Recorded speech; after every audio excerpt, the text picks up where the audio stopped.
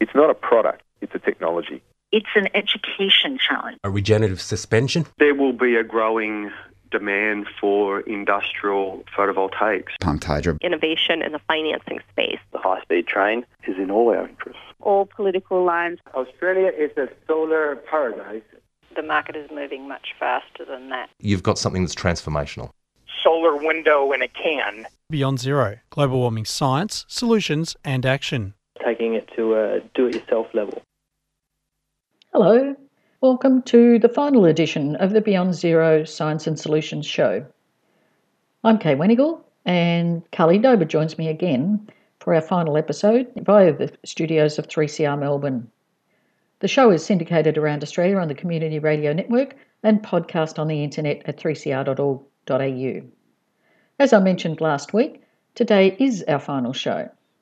Our show has unexpectedly been axed. Unfortunately, as volunteers, we weren't part of the decision-making process, but we believe that you as listeners are still interested in our show.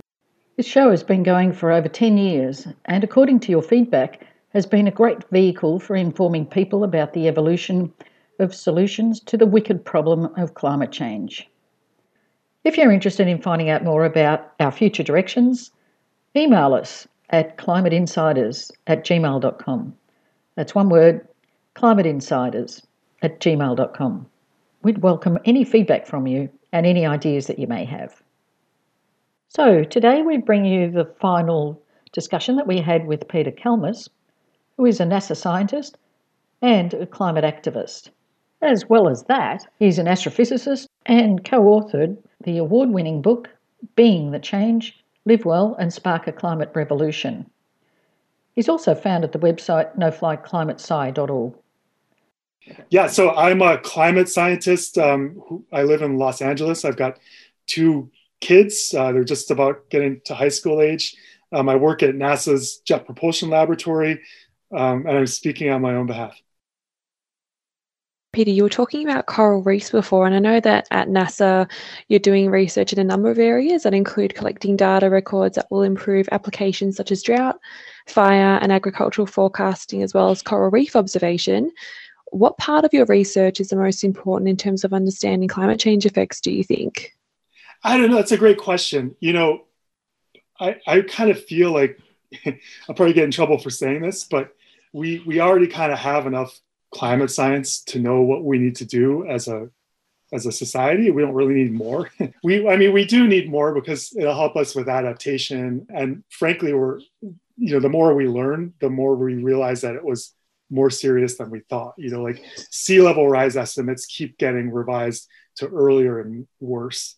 Arctic ice loss estimates keep getting revised to earlier and worse. We're learning more about synergistic effects, how these different pieces of the Earth system interact and how they could how that could make things worse and how they're going to interact with our human system. So there's still a lot of work that needs to be done, So I'll kind of change your question a little bit and say like what I personally think is what I'm most excited about to work on, and that I think might have the most kind of create the most sense of urgency. I still confuses me why, why does this climate science create a sense of urgency in me, but not so much in the public? But so the coral reef, I've had this kind of long and winding path into science. When I was young, I was really interested in cosmology and these big questions about where the universe came from and where it's going. And then I started doing gravitational wave astronomy and astrophysics because it was kind of a newer thing than the microwave cosmology. And it was sort of fascinating. It was really fun to think about black holes. And then I had to make that switch, like I said, into earth science. And the way that it kind of worked out for me was thinking about clouds, low overcast clouds over the ocean, which is really important for climate sensitivity. So if those low overcast marine clouds start to get less thick and start reflecting less sunlight, that'll be an amplification to global heating, right? And turns out to be very hard to model clouds, very hard to understand them, and therefore very hard to project how they're going to change. But I wanted to get more to the core of like somehow align my scientific work with what was like really kind of hitting me in the gut and what I was already really thinking about a lot and being kind of just drawn to, which was ecosystems and sort of what's happening to when I go hiking, see these whole mountainsides of brown dead forests. What's happening there? How's that happening? What's good? These Jeffreys pines and ponderosa pines and giant sequoias and redwoods that I love so much. Are they going to be here when I'm an old man? Are they going to be here for my kids? Can we use remote sensing observational data sets? Can we use ecological models? Can we use in situ observations of temperature and rainfall and humidity and soil moisture and so forth to make projections about the future of giant sequoias? Can we do that for coral reefs? And so I was reading some papers about coral reefs and really feeling kind of devastated by what's happening to them. I mean, it's quite sad. They're these gorgeous, innocent creatures that are able to live off of light. They're like, they're like photosynthetic animals. They're just remarkable little beings. They're dying and they don't know what's happening. There's all these heat waves, these ocean heat waves that are hitting them. And then, their algal symbionts are starting to produce free radicals and they can't deal with it. And they expel them and they start to starve. Sometimes it gets so hot that they basically cook and their proteins start to denature and they die. It's really sad what all this is happening. So, I started reading about it and, kind of my expertise lies in data science and statistical methods. And I was reading some of the papers and I'm like, there's some methods I could apply to these, I was thinking, to do a better job with these projections for the future. Like if the humans emit this much CO2 versus this much, how is that going to translate to the coral reefs later this century in terms of, when they start to bleach severely year after year, when they start to die? Maybe there's some reefs on the planet that will last longer than others. And maybe it'd be good to know that with again, really high resolution. And so that was a project that was really exciting to me, to be able to use my data science skills to try to advance the state of the art for these projections for the future of coral reefs. And if we know some places, little reefs here and there, that might last longer under global heating than other places, then maybe we can protect those places more, put more of our resources into protecting them from things like overfishing and tourism and sedimentation and these kind of local stressors to the reefs that are also killing them at the same time the planet's getting hotter. So that's super exciting. And then what's really exciting about that, again, is I've developed like a sort of a toolkit of statistical and data science methods, which now I want to try to apply to other systems. So I'm currently writing proposals to one of the other ecosystems, biological systems that I really want to look into is actually humans. And so there's been some work kind of creating projections of humid heat waves, so deadly heat waves, later this century. It could get pretty hard to live in tropical areas that get really hot and humid during the summer. And the big climate models, the Earth system models, can make projections into the future about surface temperature and surface humidity.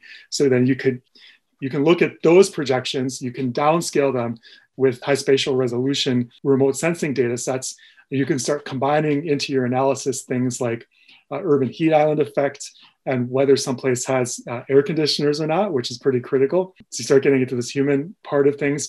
And then the health aspect. So there's synergistic effects with 2.5 micron particulate matter. So if the air quality is bad, the human body isn't as good at dealing with humid heat stress as if the air quality is good. So that plays into it. And there's new satellites that are coming online pretty soon, which are going to speak to some of these data sets. So that's something that I'm trying to put together. And then can we start refining these data science methods and applying them to other systems too, other ecosystems, maybe forests, maybe kelp forests in the marine environment. But that's what I realized was the thing that really gets me emotionally is to see these beautiful, innocent animals and plants and ecosystems on this gorgeous planet of ours starting to decline and degrade and frankly die, and feeling so helpless about that. So at least I can help sort of shed some light on that, and maybe that'll kind of the imminent loss of some of these places and kind of analyzing that imminent loss in a high level of rigor and with a high level of resolution could maybe help motivate people and motivate nations to stop doing this to them. Is NASA doing any work in geoengineering? Oh gosh, that's a great question. I'm going to have to plead the fifth on that and say I'm not really sure. I have such mixed feelings about geoengineering. On one hand, I think, unfortunately, we probably should be researching it and understanding it better. On the other hand, it scares the bejesus out of me because I'm just afraid that it's going to be used by politicians as an excuse for not reducing fossil fuel use and going slower on that and delaying that. I could easily see like the fossil fuel corporations starting to become geoengineering corporations, right? That wouldn't surprise me in the least. I started reading a novel by Kim Stanley Robinson called Ministry of the Future, or Ministry for the Future, sorry. And what happens in that novel in the near future, there's a huge heat wave, like just what I was talking about in India, that kills 10 million people. And so it really shakes the subcontinent to the core. And there's a billion people who live there. And so they start to change everything. And one of the things they do is unilaterally decide to do aerosol geoengineering by flying planes as high as they can and emitting sulfates, which reflect some sunlight. And so that to me, that's a plausible scenario about how things could play out. One billionaire could unilaterally decide to do solar radiation geoengineering like that. And I don't think we really have a good sense on how that could affect, precipitation, how it's going to affect this region versus that region. There could be winners and losers with it. So it's such a huge can of worms. But specifically, it's not clear to me if there's parts of NASA working on that or not. I just don't know. Speaking of corporations, there are now many countries entering the space age and sending rockets into space for a variety of reasons. Do you think the amount of carbon generated per rocket launch is measured? Yeah, good question. I just don't know. I haven't looked into that. To me, a really significant part of what's happening there is just this really misguided sense that somehow we can escape Earth and like go terraform Mars, or maybe go even further and find habitable worlds around exoplanets. It's just a form of insanity. It's a factor of a million maybe easier to solve our problems here on Earth and find balance here on Earth than it would be to terraform Mars. I mean, it's just so indicative of the ridiculous hubris, which in my opinion is kind of why we're here. We don't have a sense of gratitude or humility about this beautiful planet. And we're so arrogant. We think we're the only species kind of creating, wrecking the habitability of our entire planet. And out of the hundreds of millions of species on this planet, we're arrogant enough to think that nonetheless we're the smartest one. We're the only one wrecking the planet, and we think we're the smartest one. Like, how ridiculous is that?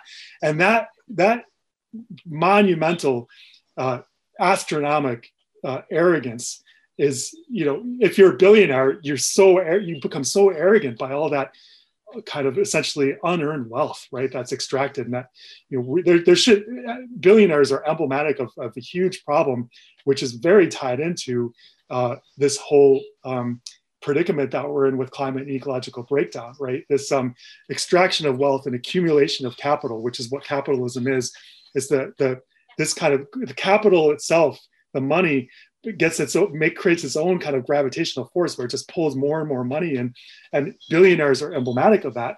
And we need to distribute that wealth so we can start doing things like building the green economy, right? For example, and starting to deal with transnational inequality, right? Which we absolutely need to do to come out of this nightmare of climate and ecological breakdown. Also to come out of this nightmare of warfare, right? Which is partly driven by all of this inequality, this transnational inequality. But anyway, you have this ridiculously arrogant billionaires who just somehow think that they can go and terraform a new planet. It's just it's staggering to me. So yeah, we have to, if we can't learn to live well on this planet and to develop some gratitude and a sense of wonder and awe of how marvelous this place is. I feel like that's not an optional step. That's a prerequisite for actually coming out of this crisis, is developing that sense of gratitude. We're speaking with Peter Kalmus, NASA scientist and climate activist. You mentioned before about how governments need to change regulations in order to address climate change. And now we're talking about billionaires. And, there's only a few billionaires, yet they pretty much have 80% of the world's wealth. Some of them are almost becoming trillionaires, and some of them, they've increased their wealth by hundreds of billions just over the course of COVID, which was COVID itself was, I don't think we still fully understand what a huge transfer of wealth that was from the people to the billionaires and the multimillionaires. I think in the coming decade, we'll start to pick that apart and see exactly how that worked. But yeah, in my opinion, that form of capitalism it's a rapacious thing. It's sort of a social cancer on this planet that it needs to grow exponentially year after year after year, which means the economy keeps getting bigger and bigger and bigger every year, exponentially, going up hitting this wall of very, very rapid growth. People are fond of saying that as over the last 30 years, humanity has emitted as much CO2 pollution into the atmosphere as all previous times in history up to 30 years ago. That's just the nature of exponential growth. It's growing at a little bit over 2% per year. So the rule is you take 70, divide it by the annual growth, and you get about 30 years. So the doubling time is 30 years. That's all it is. And, so can we really afford 30 years from now, or even less, to have, an economy and a carbon emissions that's twice what it is today? The answer is, of course not. Can we have, twice as much pressure on wild places and, agriculture converting rainforests into palm oil plantation? Can we have twice as much of that pressure on the natural world as we have today? The answer is, of course not.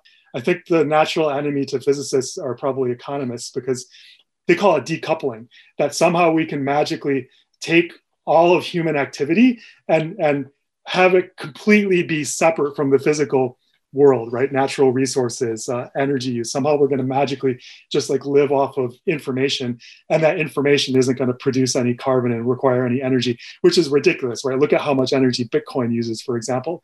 Bitcoin's starting to get up to flying levels of carbon emissions, right? It's another one of these absurdities here. We just seem to be going into this land of absurdities, like terraforming Mars and going through wormholes and changing money into Bitcoin, which basically runs off of coal and oil and fossil gas, right? It's a weird thing, but yeah, we need policies. The Green New Deal, in my opinion, it's a good thing, but it's just barely scratching the surface, and it's saying the easy stuff: green growth, green jobs, more renewables. That's the easy stuff. Going further than that, we actually have to start using less energy. That's critical. We have to start meeting renewables halfway. If, for example, I did a calculation where in the United States, if we were able to use half as much electricity, and we waste so much here.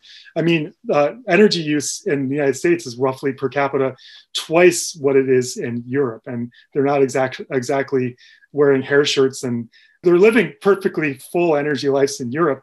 And yet in North America, Canada, and the United States, we're using twice as much energy.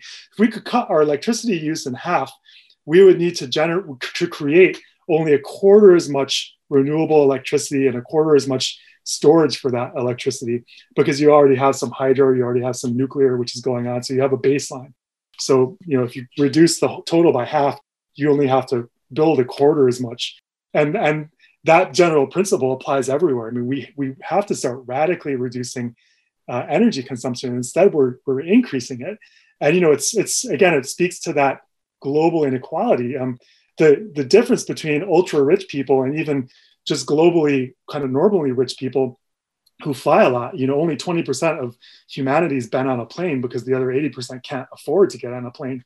So, there's just this huge energy inequality, and the people that aren't consuming all that energy are the ones that are going to living mostly in the tropics, are going to get hammered first and heaviest by climate and ecological breakdown. So, all of this has to be dealt with national policies. And then I think, we have to deal with kind of reducing energy demand, with starting to ration fossil fuel, and kind of we want the entire fossil fuel energy industry to disappear.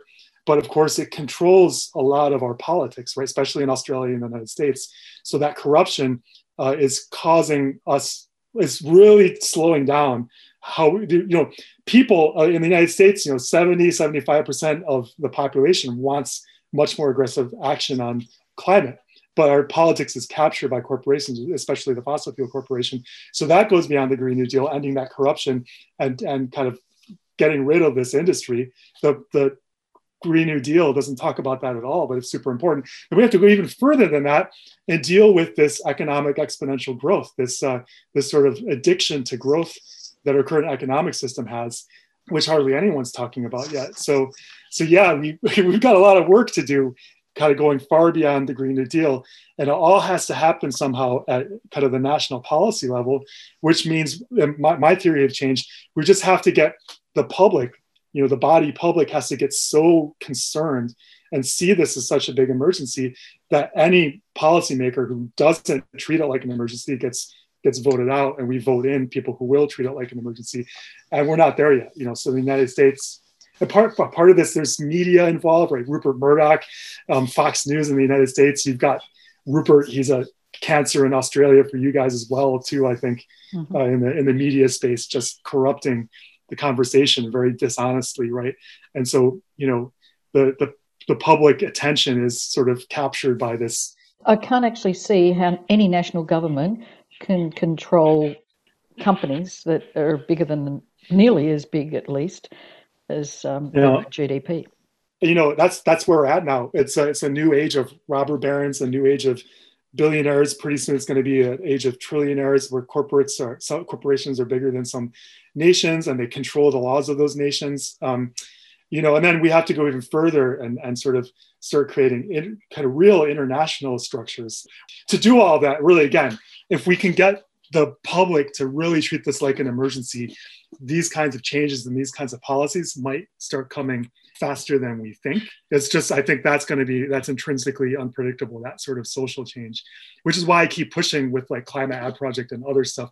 I'm just trying to keep sending this message that this is an emergency, here's why. Yes, this is an emergency, here's why, just to try to wake people up as effectively as I can. But what another kind of ray of hope is maybe policy for what I call a universal climate income, where you make fossil fuels get more and more expensive every year. You put this fee on based on how much is emitted when you burn the stuff. So when it comes in, when you take it out of the ground, or when it comes in over your border, you slap on this fee. And then that makes petrol more expensive. It makes flying in planes more expensive. Anything that used a lot of fossil fuels, the price of that product would reflect the heavier and increasingly heavy cost of fossil fuels used to make that product. And then, of course, when you bought that stuff, you'd pay that. But 100% of that would get returned equally to every citizen. So poor people, middle-income people will come out ahead, because, again, rich people, you just use so much more fossil fuel. They just waste so much more energy that they would be contributing more into the kitty. And then it would get divided up among everyone, and it would turn into like what I call, again, a universal climate income. It'd be extraordinarily popular, because it would be like basically a monthly dividend check. And I think it would lead to international cooperation, because you have, goods moving over borders. And if your nation had this policy, and you're importing stuff from another nation that didn't have it, you would put a tariff on that. So it would make their products seem more expensive, and it would encourage the other nations to adopt a similar policy, right? Because if another nation had the same level of carbon price as yours, there wouldn't be any border adjustment necessary. So that's one way that the nations of the world maybe can kind of move lockstep toward eliminating fossil fuels. Here. I'll look forward to that happening. Now, I know that we've taken up a lot of your time, and I'm sure people are wanting to know what they can do. Where would you point them to find out more or to help more? Well, I would say, first of all, join a group. So if there's some climate activist group near you. So there's a lot of different groups now. So you can find one that fits your personality and your goals. So that's the first thing. Second, there's an app that I've been working on called Earth Hero. So you can go to earthhero.org and get that. Currently, that helps you sort of take actions in your own life to align your kind of how you live with your principle for wanting to, reduce your climate impact. And our team is working to help this app get people involved in groups, and join groups and help those groups, climate activist groups, find new members. Because there's a lot of people that are climate concerned, but they don't really, like you said, they don't really know what to do. It's hard to tell. But most of all, I would say, get creative, get courageous, be willing to take risks. And of course, there's also your book, Being the Change. Yeah, so it came out in 2017. You can buy a paper copy, or I also put it up on my website, peterkalmus.net, so you can read parts of it there. Fantastic. Thanks so much for your time today, Peter. You're very welcome. Thank you. Thank you. We've been speaking with Peter Kalmus, NASA scientist and climate activist. Doesn't he have an amazing passion? And he's so inspiring. As I mentioned earlier, this is our last show. We have had a wonderful time talking with all the people that have been involved in the evolution of solutions to the climate change issue. So much has changed in this space over the last decade, and it's people like you and Peter Kalmus that are driving that change. Keep up the great work you're doing. And if you're interested in finding out about our future directions, send us an email at climateinsiders@gmail.com. That's one word, climateinsiders@gmail.com. We'd really love to hear from you and get any ideas that you have, or just discuss what is going to happen in the future. Thank you for all your support over all these years. And goodbye from the team. Carly Dober, Nat Bucknell, Mike Steindl, and Kay Wenigal. It's not a product, it's a technology. It's an education challenge. A regenerative suspension. There will be a growing demand for industrial photovoltaics. Pumped hydro. Innovation in the financing space. The high-speed train is in all our interests. All political lines. Australia is a solar paradise. The market is moving much faster than that. You've got something that's transformational. Solar window in a can. Beyond Zero, global warming science, solutions and action. Taking it to a do-it-yourself level. Solar window in a can. Beyond Zero, global warming science, solutions and action. Taking it to a do-it-yourself level.